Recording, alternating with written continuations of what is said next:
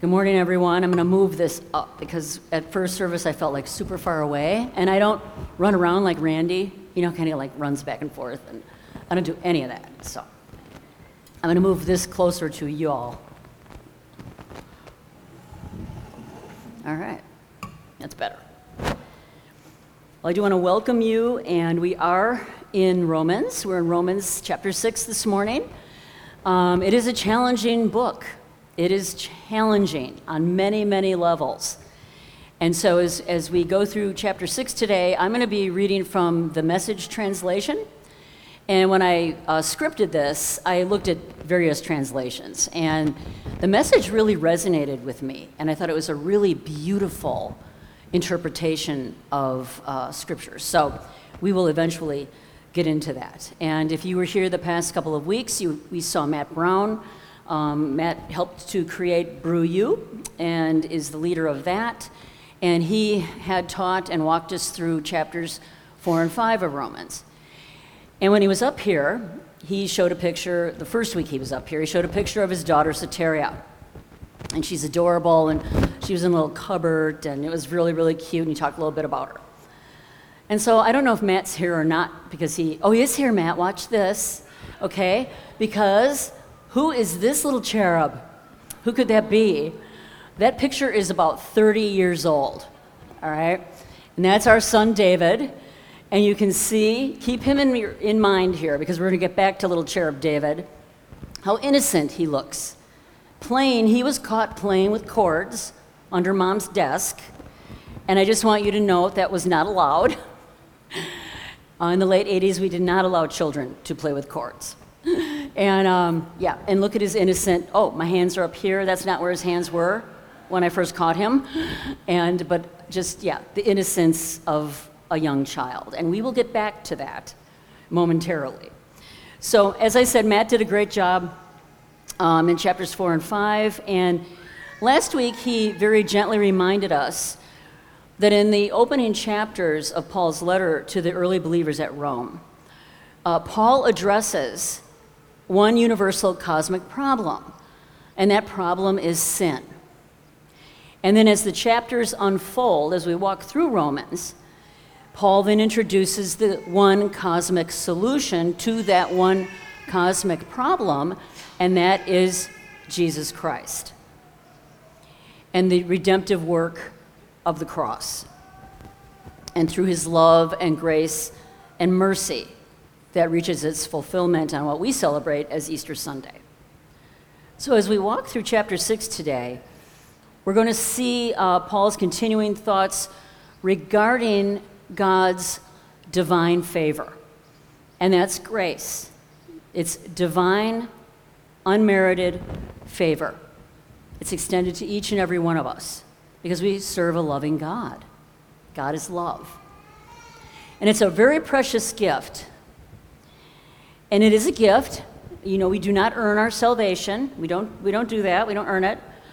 Our righteousness comes to us by faith alone in Christ Jesus. And it's so beautiful.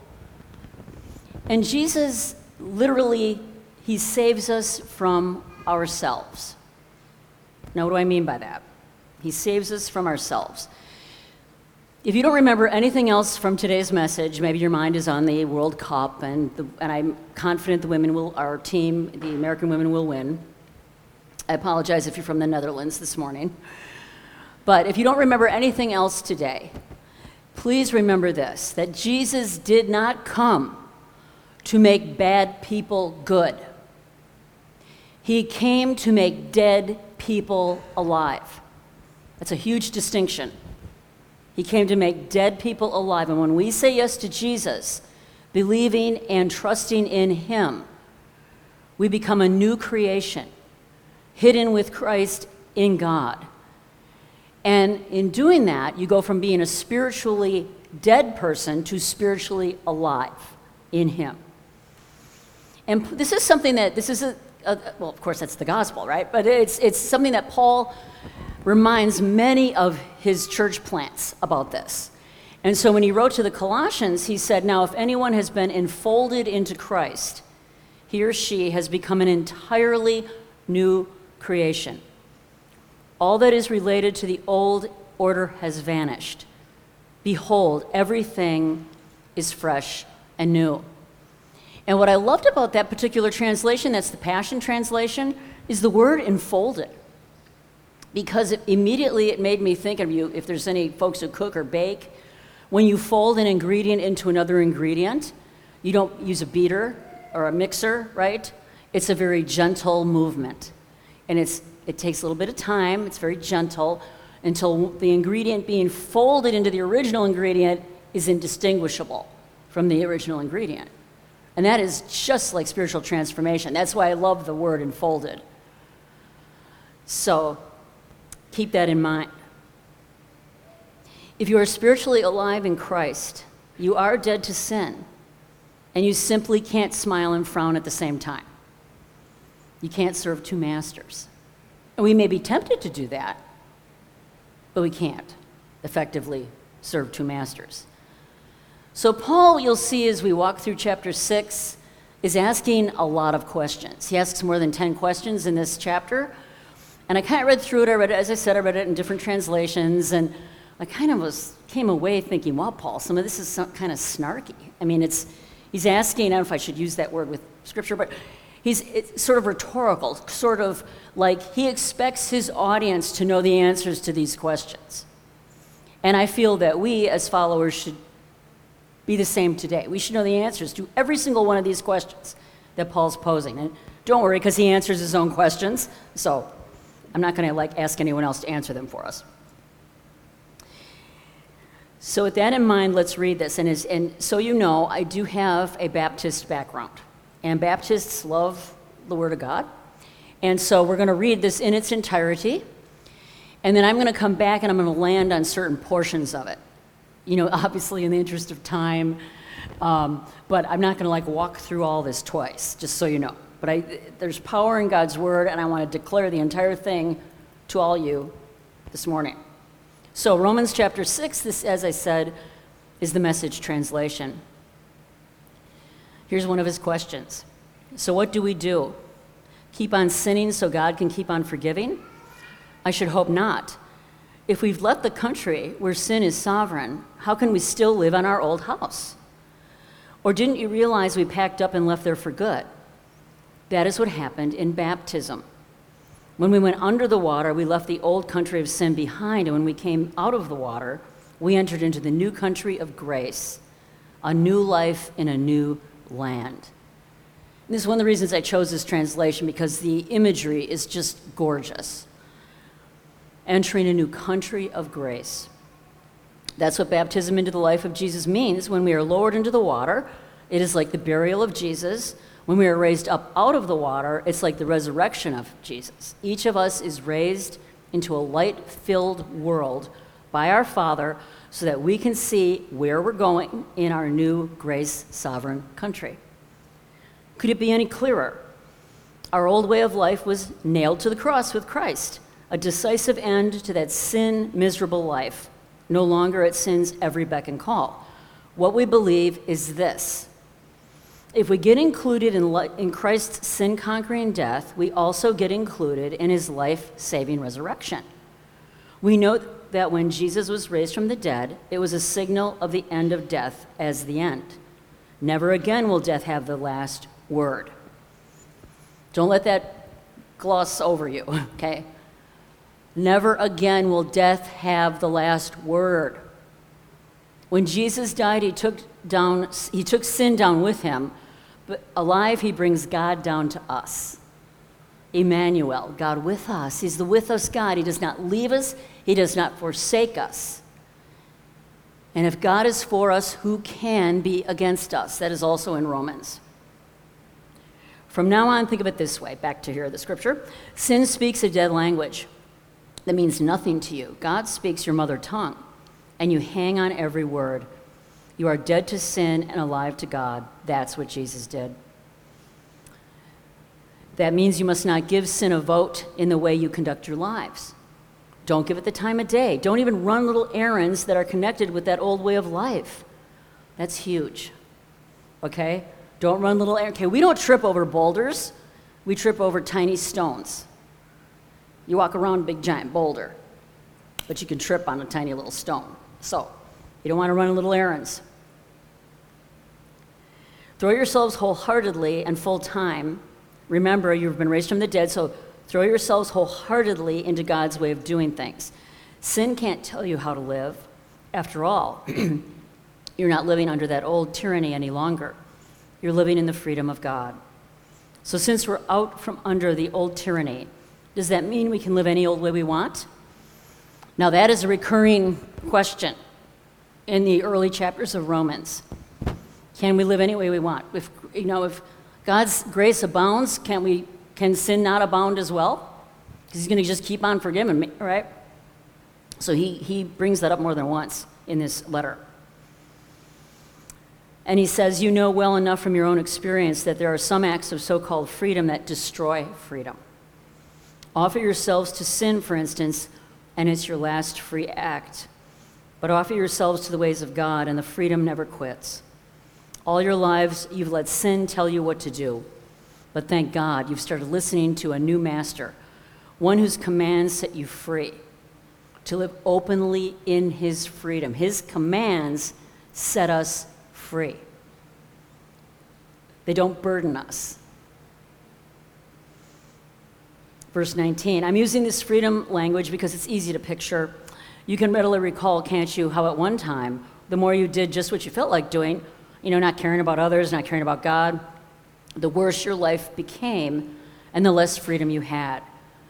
And how much different is it now as you live in God's freedom, your lives healed and expansive in holiness. And that is spiritual transformation. A life that is expansive and healed in holiness. And holiness, beloved, is wholeness. And we find our wholeness of our identity, who we were created to be and why, in Jesus Christ. I'm going to go on here at verse 22. But now that you've found that you don't have to listen to sin tell you what to do and have discovered the delight of listening to God telling you, what a surprise. A whole, healed, put-together life right now with more and more of life on the way. Work hard for sin your whole life and your pension is death. But God's gift is real life, eternal life, delivered by Jesus, our Master. Amen? So at this juncture, I just want to tell you, I'm going to break this down into two segments. And as I said, I'm not going to walk through this line by line again. But as I read this and I meditated on it and prayed through it, I could see in this that, like the first 14 verses, Paul is talking about who we are, our identity in Christ. And in the second part of this, he's talking about how we are, our responsibility in Jesus Christ.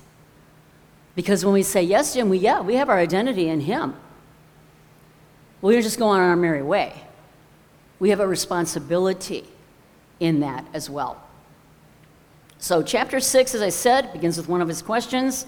Let's just look at the first couple of verses again. So what do we do? Keep on sinning so God can keep on forgiving? I should hope not. If we've left the country where sin is sovereign, how can we still live in our old house? Or didn't you realize that we packed up and left there for good? Now, if you've moved from one home to another, apartment to another, you don't go back to the old one. Particularly if in a home, if you close on one home and purchase another, the home, the minute you're at that meeting and you hand over the keys and the closing and da-da-da-da-da, that's no longer your home.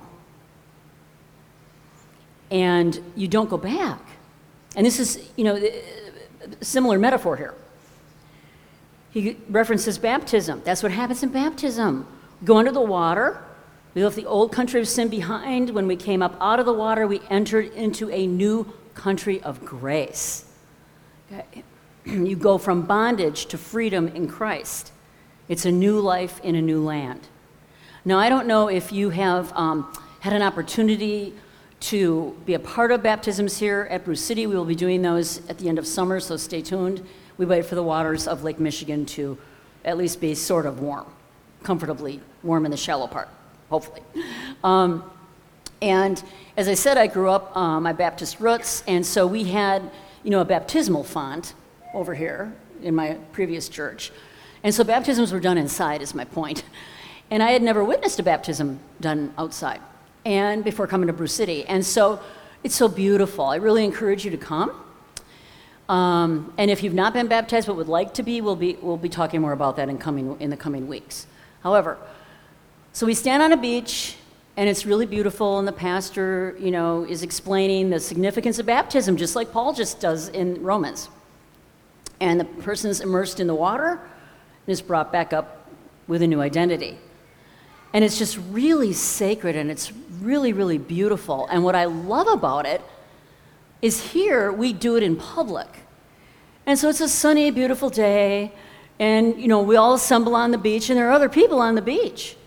And we're all in a big crowd, and there's people taking photos, right, of their phones, and we're doing the immersion baptisms, and you start to have other people watch what you're doing. And it's such a beautiful, beautiful witness. And it's sacred, and it's spiritual.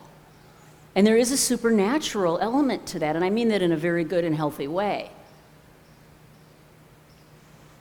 So I encourage you, if you've not ever witnessed that, please come. And as I said, it's at the end of summer. So, as Paul says, coming up out of the water symbolizes a new life and union with Christ. And our identity is no longer affiliated with the prevailing culture. It's an identity that's rooted in the kingdom of God. Very big difference. Big difference. So hear me. Jesus transforms your identity into his likeness over time. Transforms your identity into his likeness. Our culture will deform your identity into its likeness. Mark my words. I've been around long enough, I know, for myself and for others, okay? I'm not exempt from anything I'm saying here. So if you've said yes to Jesus, be aware of your allegiance. Be aware of your allegiance, because his kingdom is not of this world.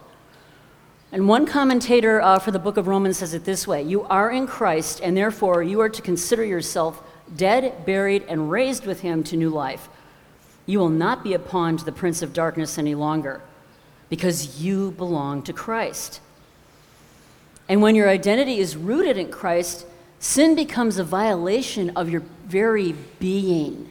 Okay, I'm not just talking about behaviors here, although it can be very much a part of it, but it's a violation of your being.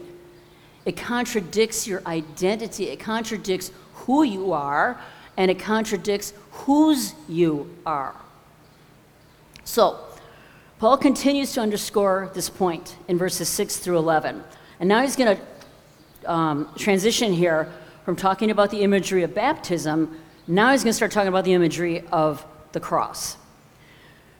Beginning at verse 6. Could it be any clearer? Our old way of life was nailed to the cross with Christ, a decisive end to that sin, miserable life.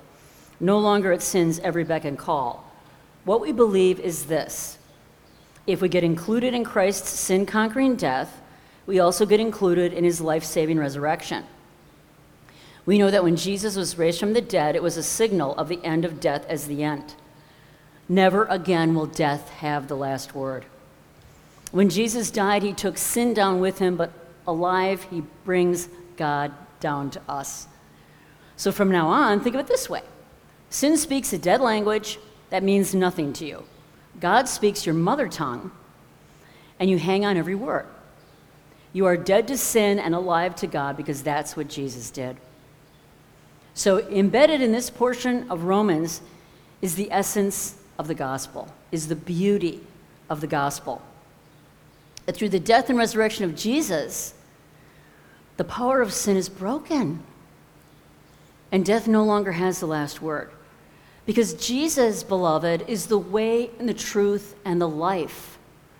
In him is life eternal. In him is our true identity. So if you said yes to following him, and your identity is rooted in him, you too have conquered sin and death because your life is hidden with Christ in God. Now, as I said, Paul writes this to other churches, early churches, this very point. To the Colossians, he wrote, when you were dead in your sins and in the uncircumcision of your flesh, God made you alive with Christ. He forgave us all our sins, having canceled the charge of our legal indebtedness, which stood against us and condemned us. He has taken it away, nailing it to the cross. And having disarmed the powers and authorities, he made a public spectacle of them, triumphing over them by the cross. We do not want to dilute the power of the cross. Do not dilute it. Paul did not want his early church plants to dilute the power of the cross, and neither should we more than 2,000 years later. We are Easter Sunday people. That's the side of the cross that we are on. We're not stuck on Good Friday. We're Easter Sunday people. We are victorious over sin. We are in the kingdom of God. And the powers and authorities were nullified 2,000 years ago at the cross. Now, sin is not suppressed by the cross. It is eliminated by the cross. And Jesus is Lord now. Not when he returns. Well, he is when he returns as well. But he's Lord now. Whether folks want to recognize that or not, he is Lord and his kingdom is coming in and through us until his return. Huge responsibility. We have a responsibility. Now I'm going to hit the proverbial pause button here to define what I'm talking about when I'm talking about sin. Because this word is brought up over and over and over again in Romans. And I'm going to share with you a definition. It's not the only definition, but it's a definition that really resonated with me. I do not have it on the screens because I stuck this in when I was tweaking my script. But one of the very best definitions I've come across defines sin as an illegitimate way to meet a legitimate need. Now, I'm going to say that again.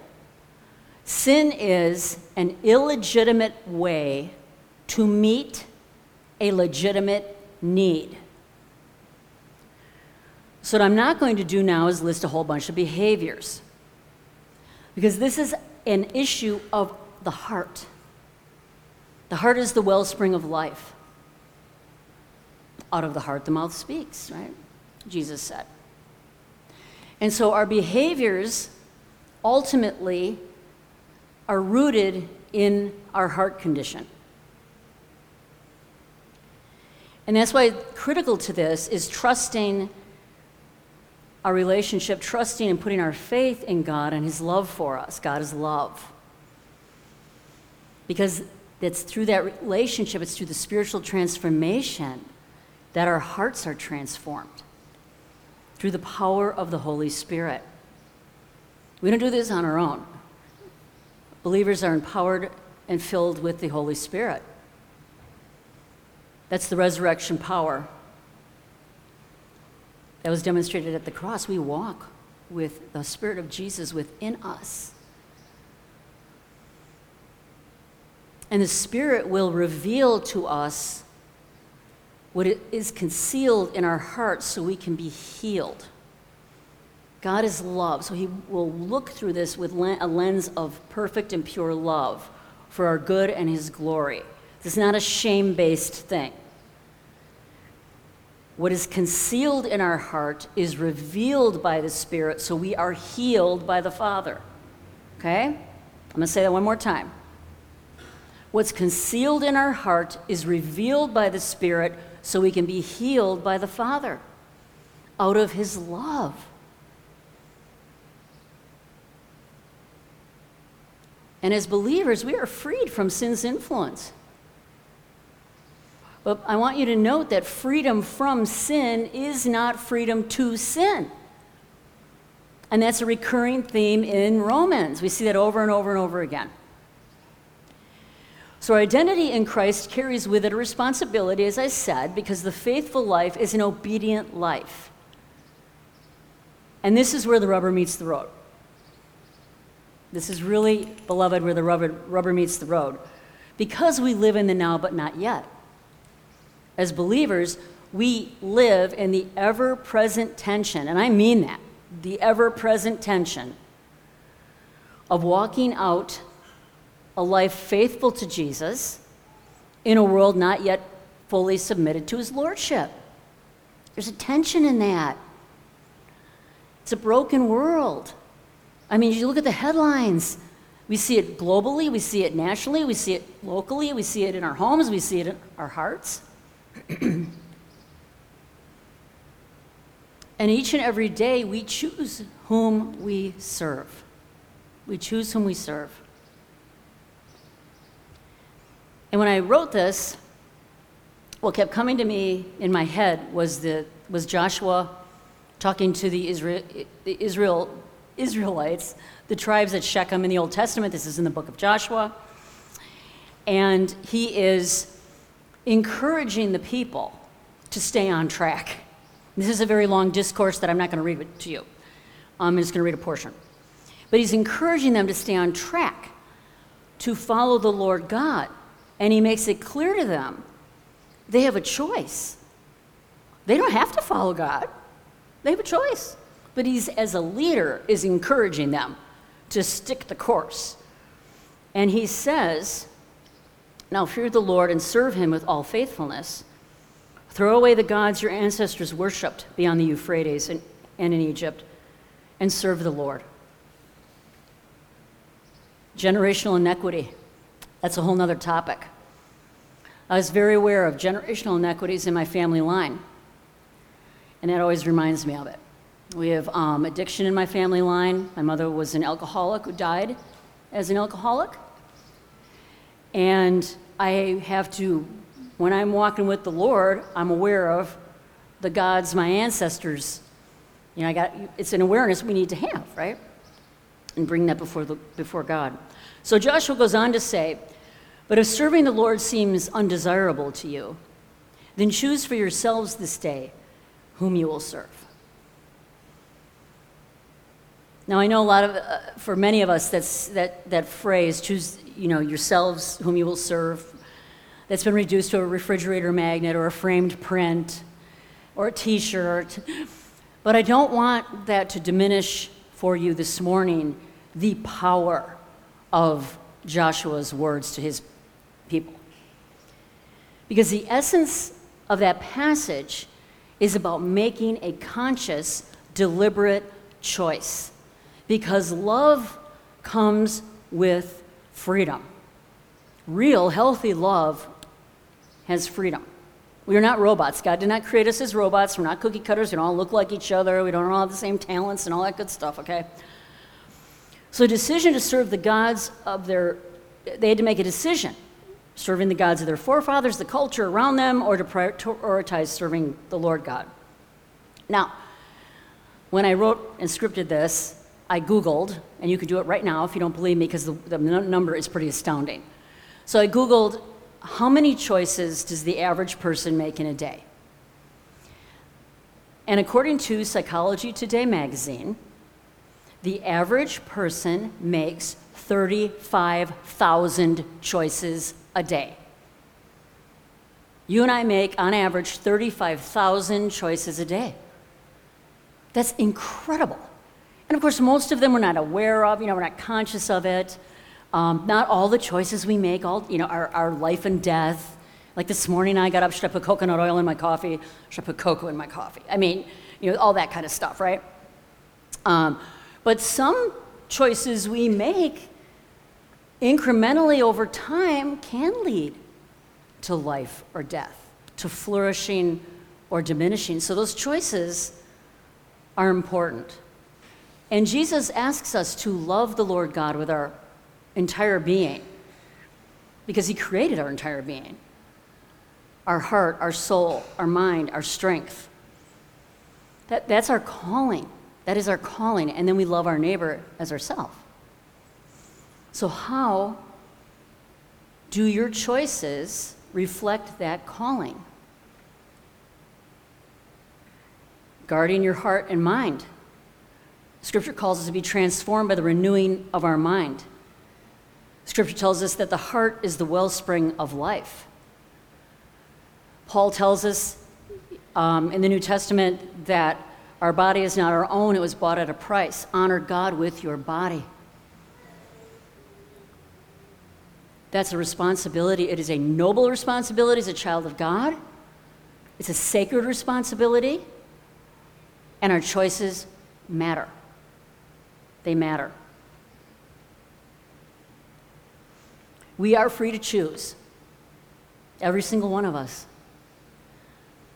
But we are not free to choose the consequence. And if you were here a few weeks ago, Stuart Briscoe said that. And when he said that, I was sitting over here and I was like, shoot, I'm going to say that. I knew I was going to say that. And so let the record show that I did not steal that from Stuart Briscoe. Thank you very much. But it's true. And it's sobering. And we want our choices to lead to spiritual flourishing. And that's why we have a responsibility as children of God. So Paul goes on to say this, beginning at verse 15. So since we're out from under the old tyranny, does that mean we can live any old way we want? Since we're free in the freedom of God, can we do anything that comes to mind? Hardly. You know well enough from your own experience that there are some acts of so-called freedom that destroy freedom. And then at the end he says, but thank God you started listening to a new master, one whose commands set you free to live openly in his freedom. It is for freedom that Jesus Christ has set us free. It's beautiful. And that freedom, beloved, comes with boundaries.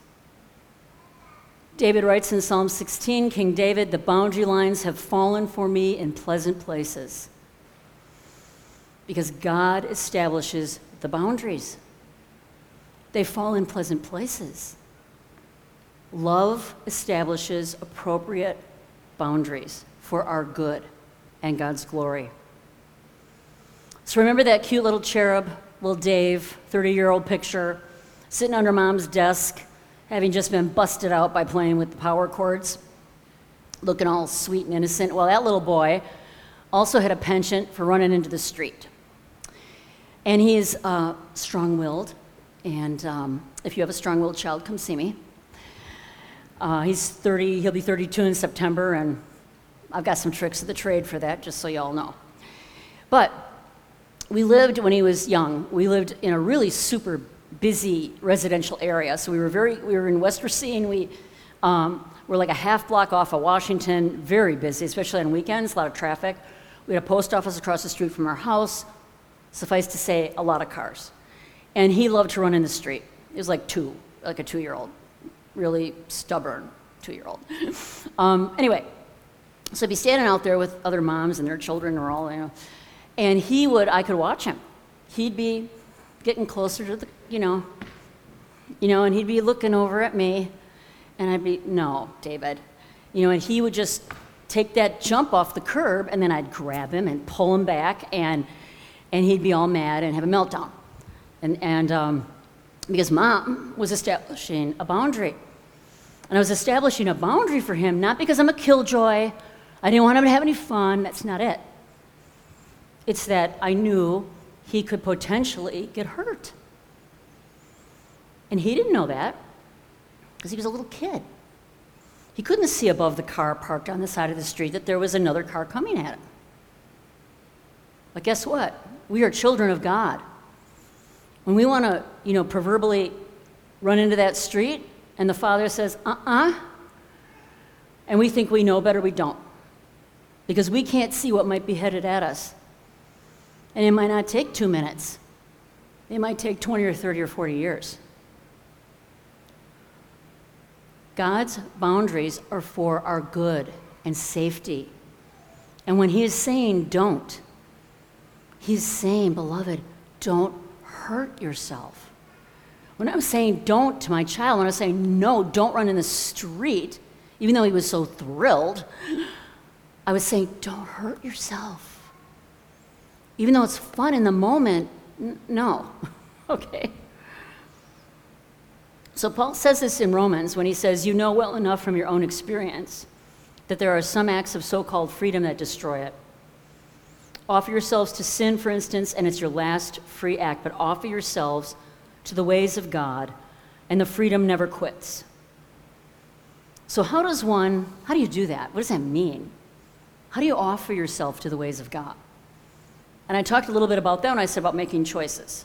Because we are always navigating that tension where we're in a fallen, broken world system that is always beckoning us back to bondage.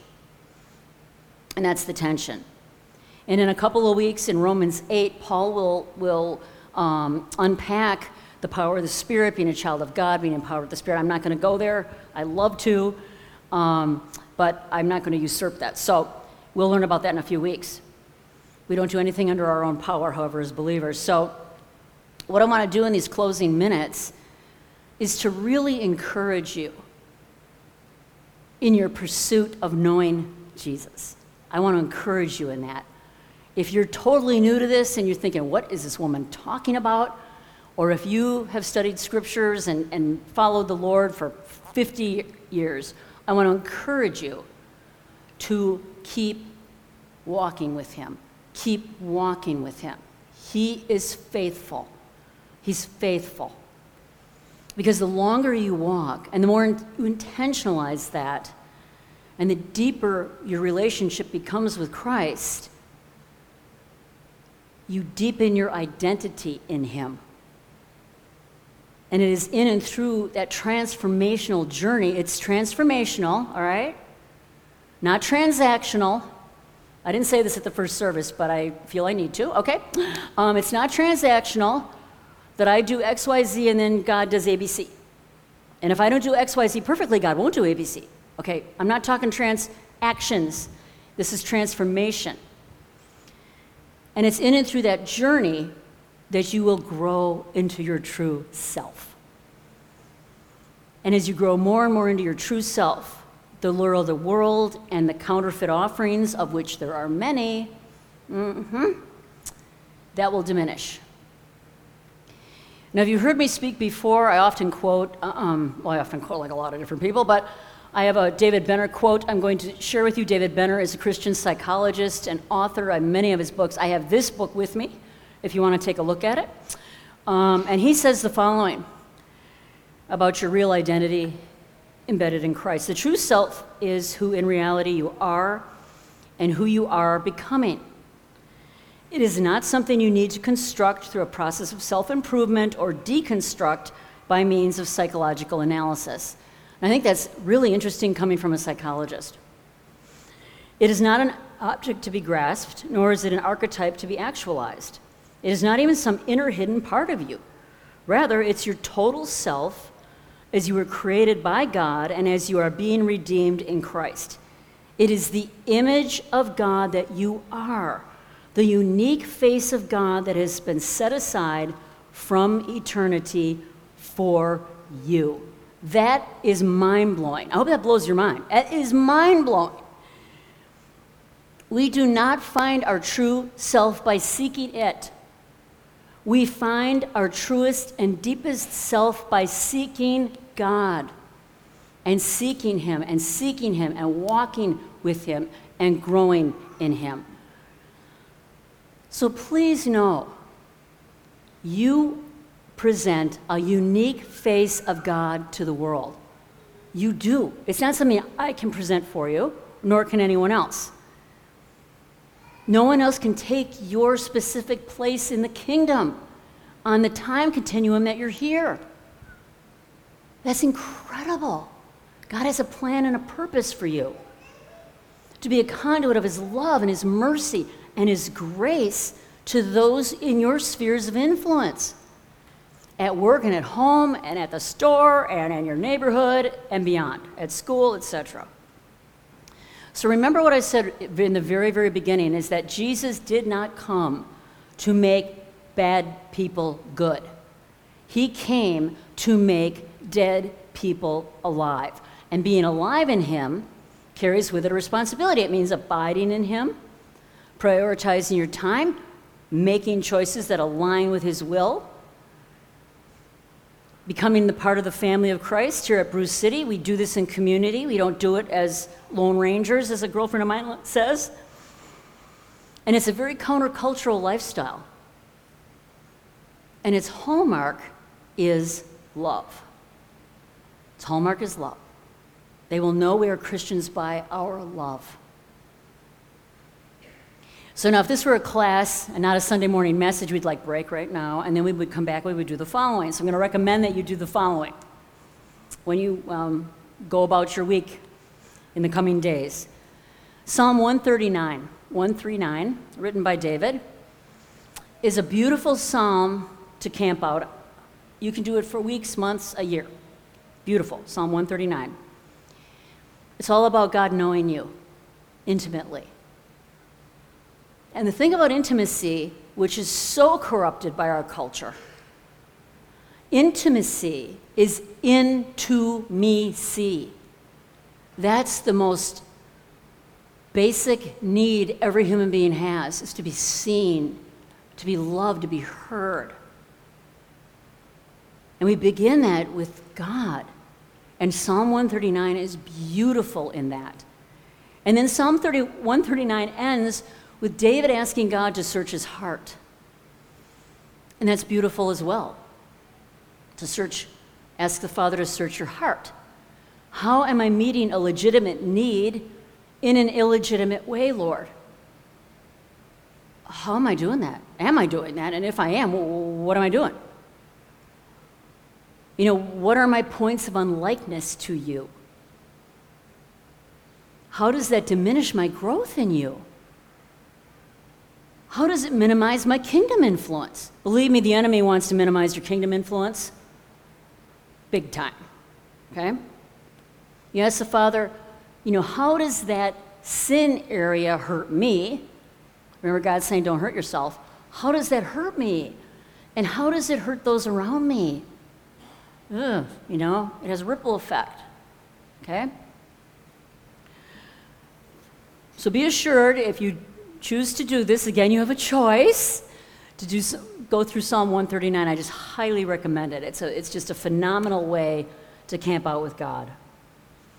It's a practice of spiritual transparency and growing into the likeness of Christ. And when you are alive in Christ, as Paul has written here in Romans, you have entered into a new country of grace, and it's a new life and a new land. And it's your privilege, and it's my privilege to love others into the kingdom of God. Amen? And believe me, we cannot do that without each other. We can't. Don't try it. And we cannot do that, first and foremost, without Jesus. Let's pray. Heavenly Father, I so thank you for every heart in this room. I thank you for those listening online, and I ask that, Lord, your word lands powerfully to transform lives and hearts for your kingdom work. It is in Jesus' name that we pray. Amen.